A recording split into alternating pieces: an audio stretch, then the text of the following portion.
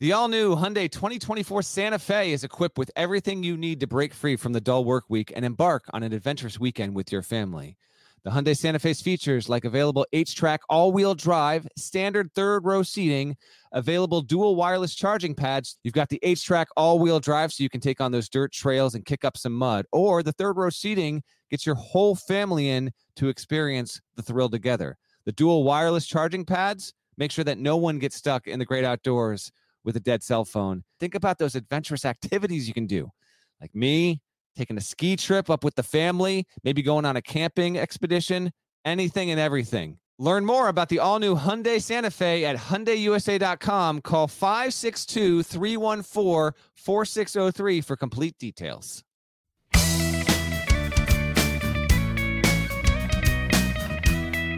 Hey there, it's Gary Parrish. It's Tuesday, October 27, 2020. Welcome back to the CBS Sports Eye on College Basketball podcast, where we sometimes discuss camel fighting and leaky back. Matt Norlander is here with me, and as previously noted, in addition to normal episodes of the podcast, we're also regularly recording short episodes on various prospects in the 2020 NBA Draft. Today, we turn our attention to Precious Achiuwa. He's a 6'9" forward who was born in Nigeria, moved to the United States when he was in 8th grade, played high school basketball in New York, played high school basketball in New Jersey, played high school basketball in Florida, became a 5-star prospect and McDonald's All-American. Then he enrolled at the University of Memphis. Precious Achiuwa, he was a statistical monster for Penny Hardaway's Tigers, averaged 15.8 points, 10.8 rebounds, and 30.4 minutes per game.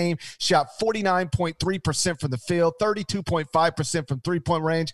After mostly playing center for the Tigers, after James Wiseman, the projected starting center, quit the team the week before Christmas. I have Precious Achiuwa going 11th to the San Antonio Spurs in my latest mock draft. Norlander has him going 13th to the New Orleans Pelicans. What's to like about Precious Achiuwa as an NBA prospect? What are the concerns? We're going to discuss the former Memphis standout momentarily. But first, check this out. Are you looking for a new basketball shoe? If so, this is Gary Parrish here to tell you that the New Balance 2-Way V4 features the groundbreaking use of fuel cell technology with fresh foam, creating the ultimate combination of rebound and cushioning. Every step feels explosive and dynamic, and the upper construction features a lightweight textile that's supportive and breathable. So whether you're hitting the clutch shot or locking down the opposition, the 2-Way V4 gives you the tools to play at a high level. Learn more and purchase the 2-Way at newbalance.com. This episode is brought to you by Progressive Insurance. Whether you love true crime or comedy, celebrity interviews or news, you call the shots on what's in your podcast queue. And guess what? Now you can call them on your auto insurance too with the Name Your Price tool from Progressive. It works just the way it sounds. You tell Progressive how much you want to pay for car insurance, and they'll show you coverage options that fit your budget. Get your quote today at Progressive.com to join the over 28 million drivers who trust Progressive. Progressive Casualty Insurance Company and Affiliates. Price and coverage match limited by state law. So, Norlander, you handle the Freshman Watch weekly for CBS Sports. As a result, I know you're very familiar with what Precious Achiuwa did in his 1 year of college. What do you make of Precious Achiuwa as an NBA prospect? I think that he has certainly a ceiling, but that doesn't mean he shouldn't be a lottery pick. And I have been pleasantly surprised. He's not considered lottery across the board. I think that his legitimate range is probably 10 to 20 at this point.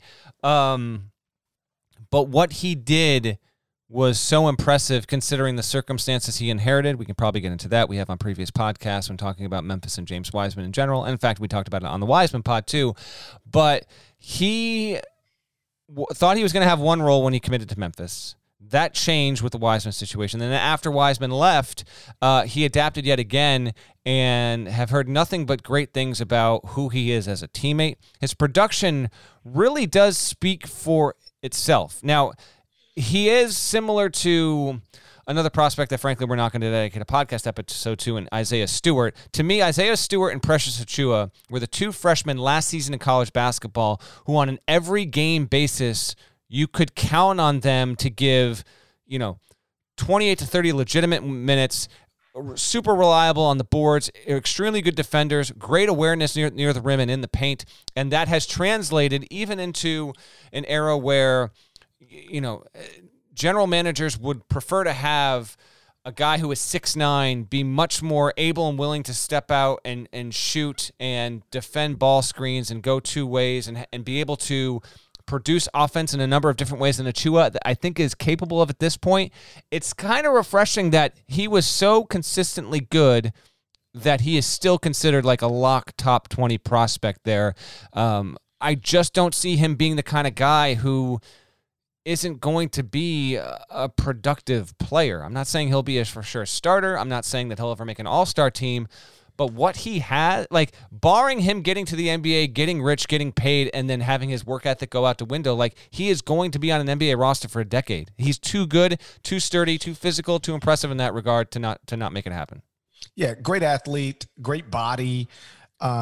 Like I said, 6'9", 235, standing reach is a little above 9 feet, got a 7'2" wingspan, plays hard, can guard multiple positions. He is strong enough to deal with 4s and 5s on the defensive end and quick enough laterally to switch onto 1s and 2s and 3s. There was a moment, I believe at the end of the Houston game, where he got switched on to Caleb Mills, who is our CBS Sports preseason AAC Player of the Year, freshman last season in Houston, who like a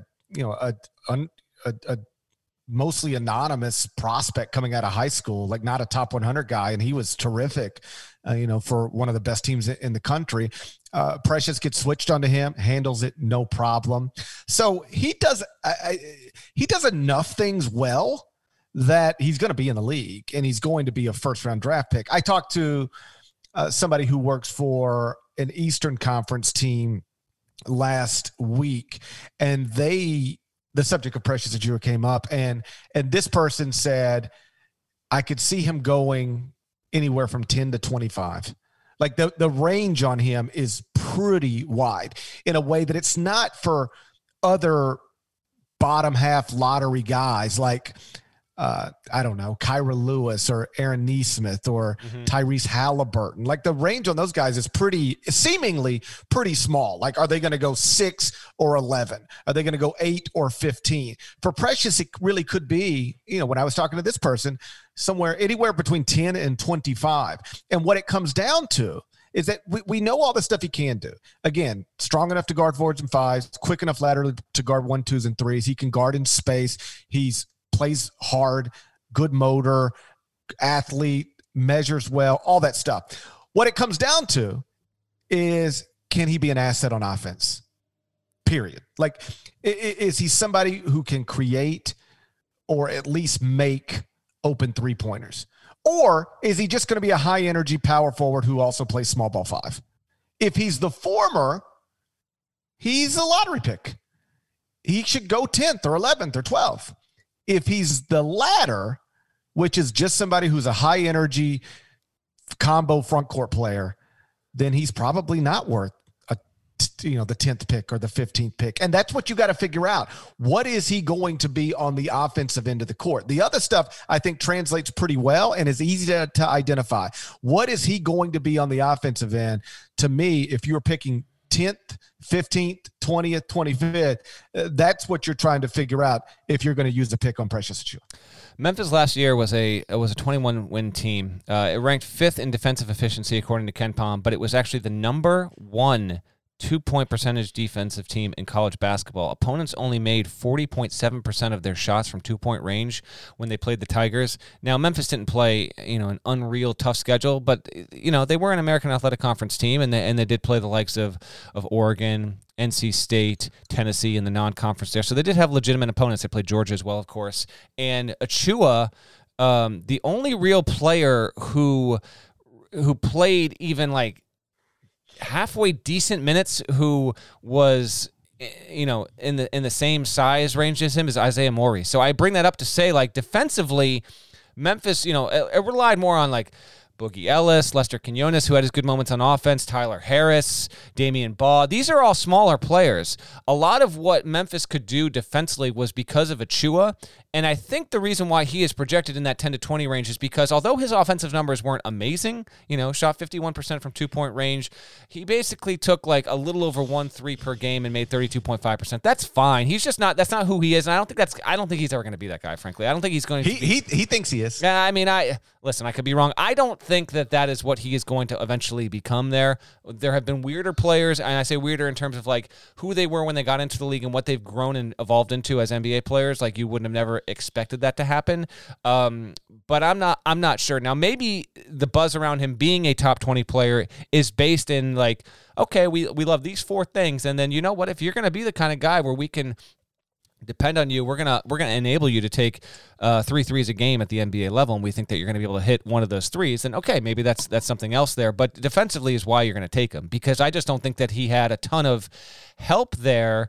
DJ Jeffries, a solid player, but got hurt and he's a wing. Like there was just not a lot around him, and they were still so good defensively. That's not to discredit the rest of the roster, GP. You know Memphis as well as literally anyone, but if you watched them last season, to me, the heart and soul of what they were from a defensive identity standpoint was absolutely Achiuwa, and that wasn't just his rebounding ability, but it was his block ability. I probably watched Memphis play 8 to 10 times last season. I specifically remember watching them a couple times when I was in the studio for HQ, and like Quinones is a lot of fun, but Achiuwa was the dude that I was watching him for. Like every single time, it all started with him. He was a top 5 freshman unequivocally in college basketball last season, and so if I had a top 20 pick, I'd use it on him. If I had a top 15 pick, I'd probably use it on him as well, but he's definitely going to be like, who's got the need when he's still on the board at 11, 12, and 13.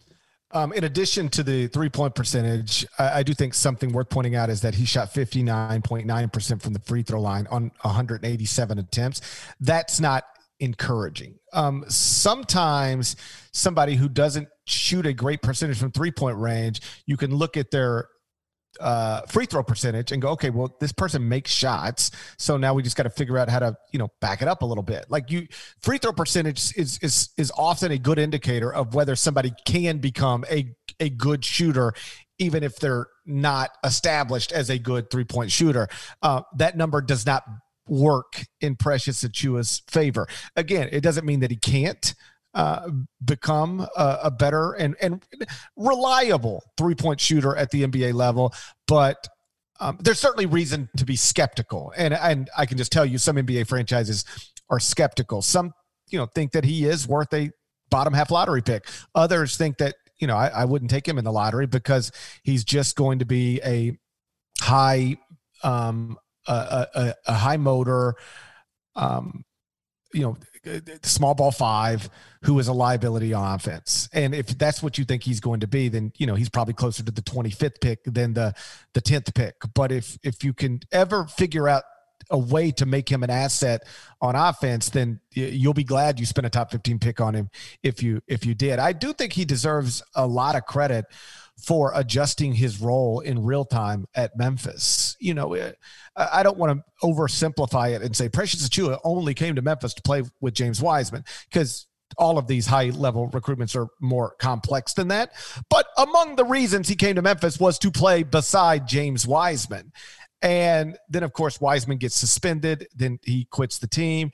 And next thing you know, Precious Achiuwa is having to play the 5 because there's nobody else to play it, at least nobody else good enough to play it for a team that was trying to make the NCAA tournament. He did not want to play the 5. He came to Memphis never thinking that he would. And then all of a sudden you're the starting 5. And I know from talking to people around the program, like he was not enthusiastic about that. He was worried that it would negatively affect his draft stock. But the truth is, I think it helped him. Yes. It certainly helped him be more productive. Mm-hmm. And I think it helped his draft stock too, because it showed, A, that he's willing to do what his coach needs him to do, but B, it kept him from floating as much as he otherwise would have been floating.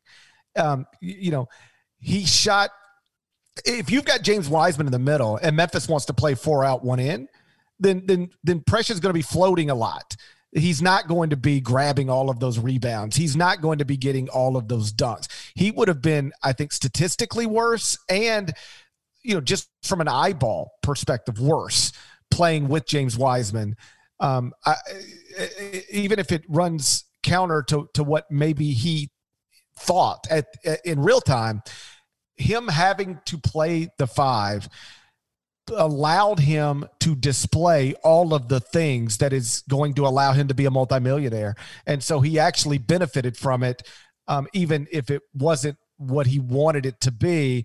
And even if he wasn't receptive to the idea initially, he eventually did come around. And to the point you made earlier, he was, by all accounts, a good teammate, just a rock solid young guy who, his coaching staff liked him, and that's a good place to start, or at least it's something to note when you are evaluating NBA prospects. The Wiseman, and this is kind of my last thought. We can scoot out of here after however you want, but the Wiseman thing is just interesting in that, well, first of all, like obviously Wiseman's going to potentially be the number 1 pick, and that for Memphis, that's going to be the first time that the school's going to have 2 picks in the same draft since trivia time. What do you think? No. Take it. It's guessable, obviously, but guess the year, and can you guess the players? Well, in 2008, there was Derrick Rose, yep. Chris Douglas Roberts, yep, and I think Joey Dorsey. Correct. So, but there's been but the season after that was the most recent. Who were the 2 players? In 2009. Yep. Tyreke Evans. Yep. And literally. This is just so perfect for this podcast. Who would I be referring to? Last pick of the draft. Robert Dozier. Dozier for the 60th pick. Dozier for the championship. For the championship. No. Dozier for the championship. No. How about going this? to overtime? That's my favorite Jim Nantz call. Dozier for the championship. Exactly. Now, of all the Jim Nantz calls, my favorite ever is Dozier for the championship. This podcast is the only podcast that gives appropriate credit and respect to that call. Weirdly, think about how differently Robert Dozier's life would be if he made that shot. It's if it was doors. Dozier for the championship, yeah, it's the greatest shot in tournament history. It would be the greatest shot in tournament history. You would see Robert Dozier every March on CBS, America's Most Watched Network, Network of Stars, and now. Do you even know where Robert Dozier is? Is he on the staff at Grambling State? I wish. I don't think so. Okay. I don't know. I have no idea where Robert Dozier is right now. Weirdly enough, though, 2009 and 2008, although those were years where Memphis had multiple players go, they weren't in the first round. So Memphis is going to have 2 first-round picks. Precious Achiuwa will go in the first round. So it will be the first year since 2006. And then that year, Rodney Carney went 16 and Sean Williams went 17. That's the last time Memphis had 2 first-round picks, which is not what you would have expected given the talent on the 2008 and 2009 teams. You would have thought maybe they would have had 2 first-rounders. That didn't happen. The point I was making... Oh, go ahead. Well, I was just going to say, you look back at that 2008 team, not to turn this into a Memphis history podcast as opposed to a Precious Achiuwa podcast, but you look back at the 2008 Final Four, and the perception at the time was that Memphis was loaded with all this talent. Yeah. The truth is, you know who was loaded with all the talent? Kansas. UCLA. Oh, yeah. But Kansas as well. Kansas. Yeah. No, Memphis was from an NBA perspective. Right. Memphis was the least talented team at that Final Four. But when you watch it, they look loaded. Because we talked about this back in the offseason. Like when we watched Kansas again 12 years, or Memphis again 12 years later against Kansas, it was like, this team is fun as hell. Like they looked it just didn't bear out at the NBA level. Right. Well, they were all 22 and 23 and 24. I mean, that was a big part of it. It was 18-year-old, 19-year-old Derrick Rose, and like all those other guys, Dozier, Antonio Anderson, Joey Dorsey, Chris Douglas Roberts. They, not all of them, but the majority of them like went to prep school for a year. And so they all came to college older than a typical college freshman. I've told this story before, but when those guys first got there, so well before Derrick Rose, we were in New York. Memphis UCLA was playing in one of those, Madison Square Garden events.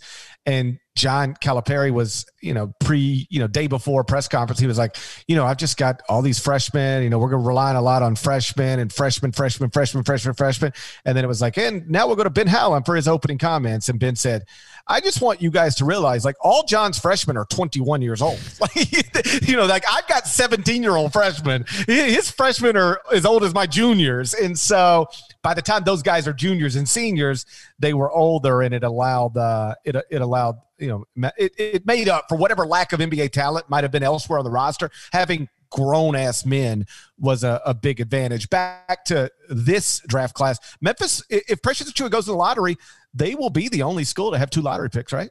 Yeah. Right? I think so. Yeah. There's no one else that's out there that's flirting with 2. All right, I'll put a bow on it. My point with Wiseman and all this was this. When you reference Achiuwa wasn't nuts about playing the 5, that's a major thing with players these days in general. Like coaches, when they'll talk to you like kind of on background, off the record, like when their players aren't in the room, so to speak, they'll be like, these players get obsessed with like, I'm a 3, I'm not a 4. I'm a 4, right. I'm not a 5. I'm a 2, I'm not a 3. Like they get really protective about that. And meanwhile, like the coaches know what they're doing and like how they'll scheme in the offense. Like sometimes they'll be like, for all intents and purposes, like when the NBA guys are evaluating, they see how we're using them and how they can translate there. And even that being said, like even if Achiuwa didn't want to play the 5, he did embrace it. And because he did, and because Wiseman wasn't there, he's benefited. He's undoubtedly, if Wiseman had stayed and played an entire season, whether it's with or without the suspension, call it what you want, 31 games or 20 games, whatever, I guarantee you Achiuwa would not be a top 20 pick because Wiseman, we saw what he would have been. He would have been a stat monster. I think Achiuwa could have been a first-round pick. I just don't think he would have been nearly as high. He was able to produce and show how reliable and productive he was without Wiseman there. So it actually weirdly benefited his career and, frankly, the paychecks he's going to make starting in a few weeks here because of the decision Wiseman made. He probably hated it that Wiseman quit the team, but ultimately he is going to personally benefit, at least in the short term, with where he gets drafted. Obviously, the higher you go, the more money you make, and so he should be, I'm sure he is, but he should be thankful for that because it kind of went away that no one could have expected, and here we are talking to him on a draft profile podcast. He could be a lotto pick. Too often prospects think I've got to show these NBA people what I can do.